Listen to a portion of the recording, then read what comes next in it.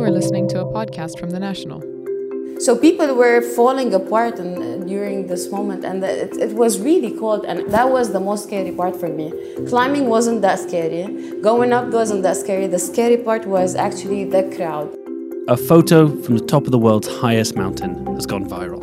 A snaking queue of people in luminous walking gear stood on the spine of Mount Everest, waiting to reach the peak. While many were taken aback simply by the fact that hundreds of climbers were all queuing at the same time to summit Everest, it was a stark illustration of the dangers that those making the ascent face, as at least 11 people died making the attempt this year. More people died this week, in fact, than the entire last 2 years combined. This is Beyond the Headlines. I'm James Haynes-Young, The National's foreign editor, and this week we're talking about a queue in the death zone at the top of the world. In the 40 years since Edmund Hillary and Tenzing Norgay became the first men to stand atop Mount Everest, a lot has changed.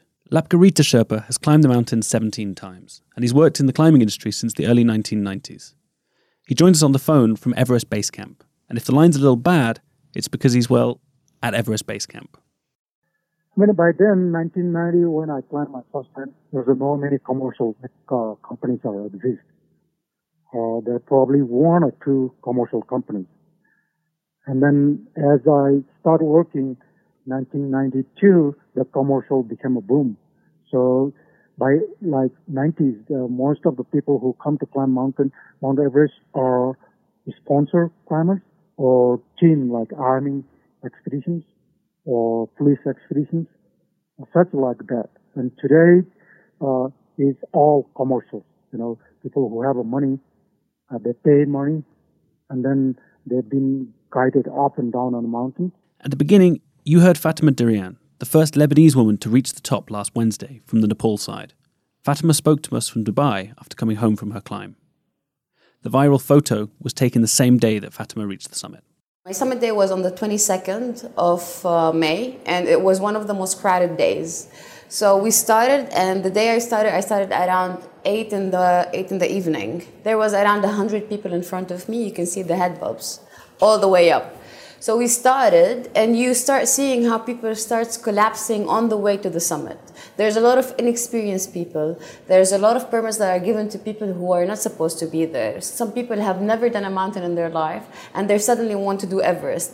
Everest is definitely a big thing, but it took me 4 years to practice and train to go to this place. Some people are there with no experience at all. They expect their sherpas to take them up. They expect their sherpas to do everything.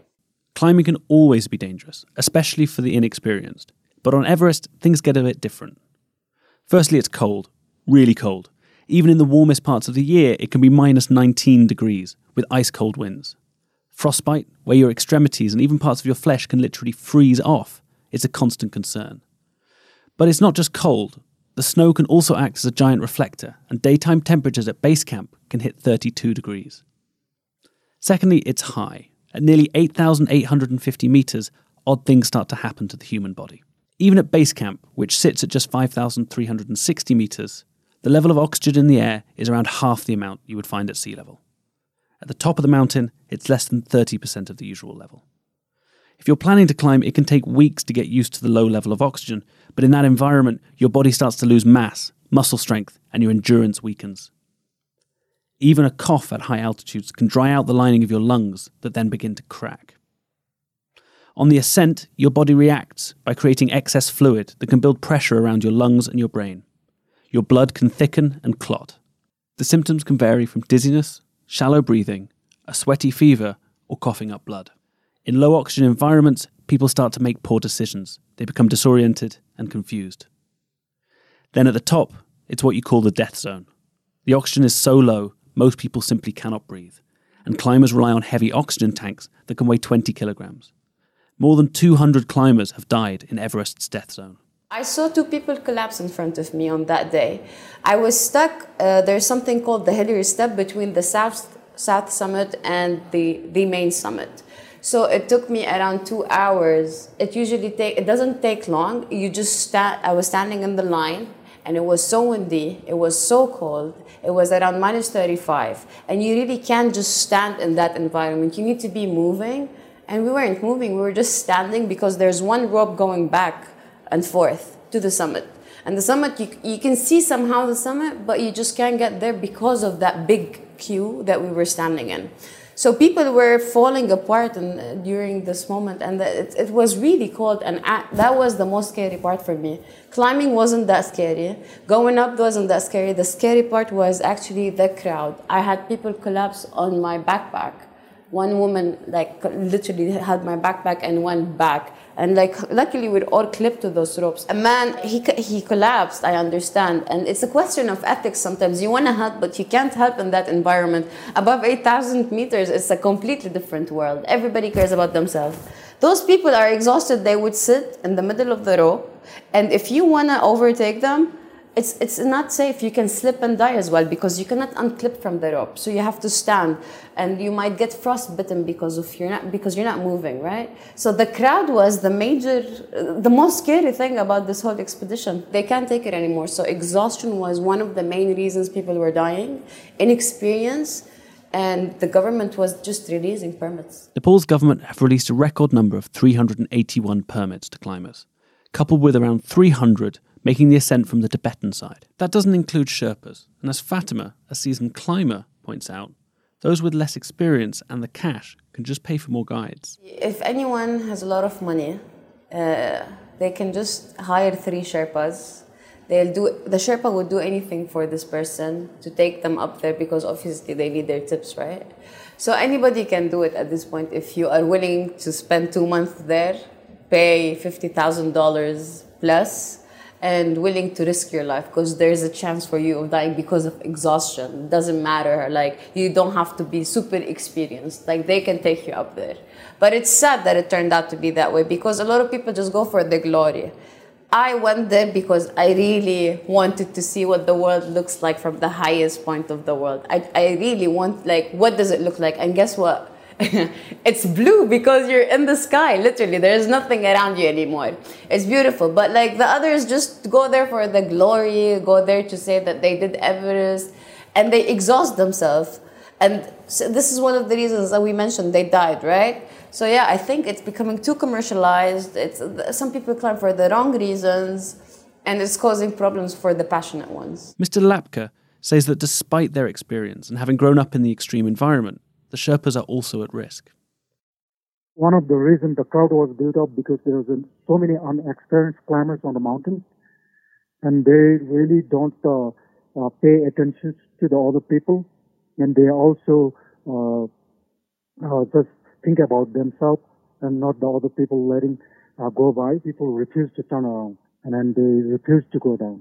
And this is the reason people get die. So the climbs push their limit, and they don't want to listen to Sherpas, and then Sherpa has no choice, and they keep following them and getting to the summit. After getting to the summit, they're out of limit. They push their limit, and they were not able to get back to the camp. In 2014, an avalanche buried 16 Sherpas as they were crossing the notorious Khumbu ice shelf. The unstable ice gave way, sending a wall of snow that buried the guides almost instantly.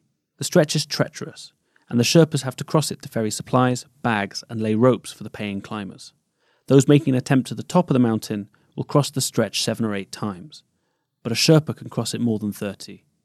2013, there was 16 Sherpas killed on asphalt, which is very rare in a long time. And among them, 5 of them are my co-workers. And I was the first person to be at the scene, and I dug out 11 dead bodies from same spot. Those guys died because there are no way to escape. The avalanche comes straight on them. There's no places for escape, and everyone buried by the debris. And so as I say, I lost 5 of my very good co-workers. And after that, I decided not to guide Everest anymore. But why were there so many people climbing all at the same time? The reason's quite simple. They all rushed to scale the peak when the weather was clear. In most years, the climbing season can be 7 to 12 days, when the weather is warm enough and the winds are safe. This year, it was just 5 days. With so many deaths this year, and a seemingly endless stream of people keen to conquer the world's tallest mountain, what can actually be done? I proposed this to Minister of Tourism, The people who wants to climb Everest, they need to be climbed at least one of the 7,000 meter peak, or they should be participate one of the 8,000 meter peak. And then they already know, so we shouldn't be having this type of issues in future. But our government never pay attention to that. Mohan Krishna Subkota from Nepal's Ministry of Culture and Tourism said that while there are concerns about the number of climbers on Everest, it's not because of the traffic jam that there were casualties. He instead pointed to weather conditions, insufficient oxygen supplies, and people's equipment. I think that this is not any such an abnormal case, because Mount Everest itself is adventure, So people are here to enjoy adventure, and they know that this type of accident may happen. But one thing is we are serious about the safety and security of the mountaineers and other tourists in Nepal. But not all officials agree. On May 29th, Yagya Raj Sunua, an MP, said it was time to review the old laws. And Mr. Lakpa agrees. People always want to climb the big mountain, but I blame to our government. They should promote other 7,000 meter peak and 8,000 meter peak. So the thing is, if someone wants to climb Everest this year, he or she should be should have climbed at least one of the 7,000 meter peak in Nepal. That means you are generating same amount of work to the local people, the Sherpas communities.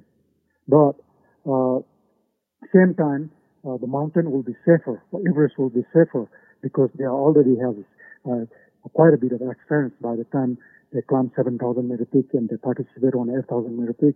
So they know, what to expect.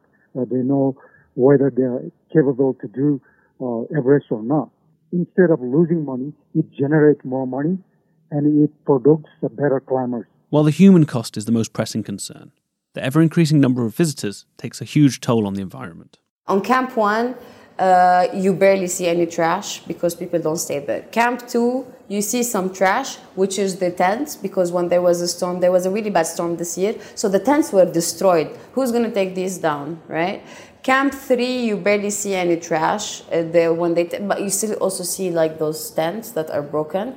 Camp 4 is pure trash. So Camp 4 is at 8,000 meters. Nothing has been taken down. You see oxygen bottles, you see equipment of people that leave behind. You see a lot of trash bags, you see a lot of the leftovers from the food. It's really bad. My expedition, what I love about it is they take back their trash all the way back to the city. They have a special program for that. And there's different companies that are doing that. But there's some companies that don't do that. We teach leave no traces, which is the big thing that we teach to our Sherpas, our clients. Our clients bring their human waste from upper mountains. We provide 2 to 3 plastic bag, which is called a white bag. You can use that 2 to 3 times. Clients bring their own white bags. My Sherpas bring their own white bag down. They use white bag higher on the mountains and bring that.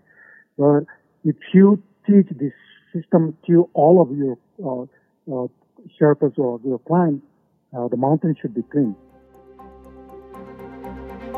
Thanks this week to Lakpa Rita Sherpa at Everest Base Camp and Fatima Deryan, Lebanon's first woman to reach the top. This was Beyond the Headlines. Subscribe on Apple Podcast or any of your favourite podcasting apps. If you liked this episode, please leave a review. I've been your host, James Haynes Young. Join us again next week.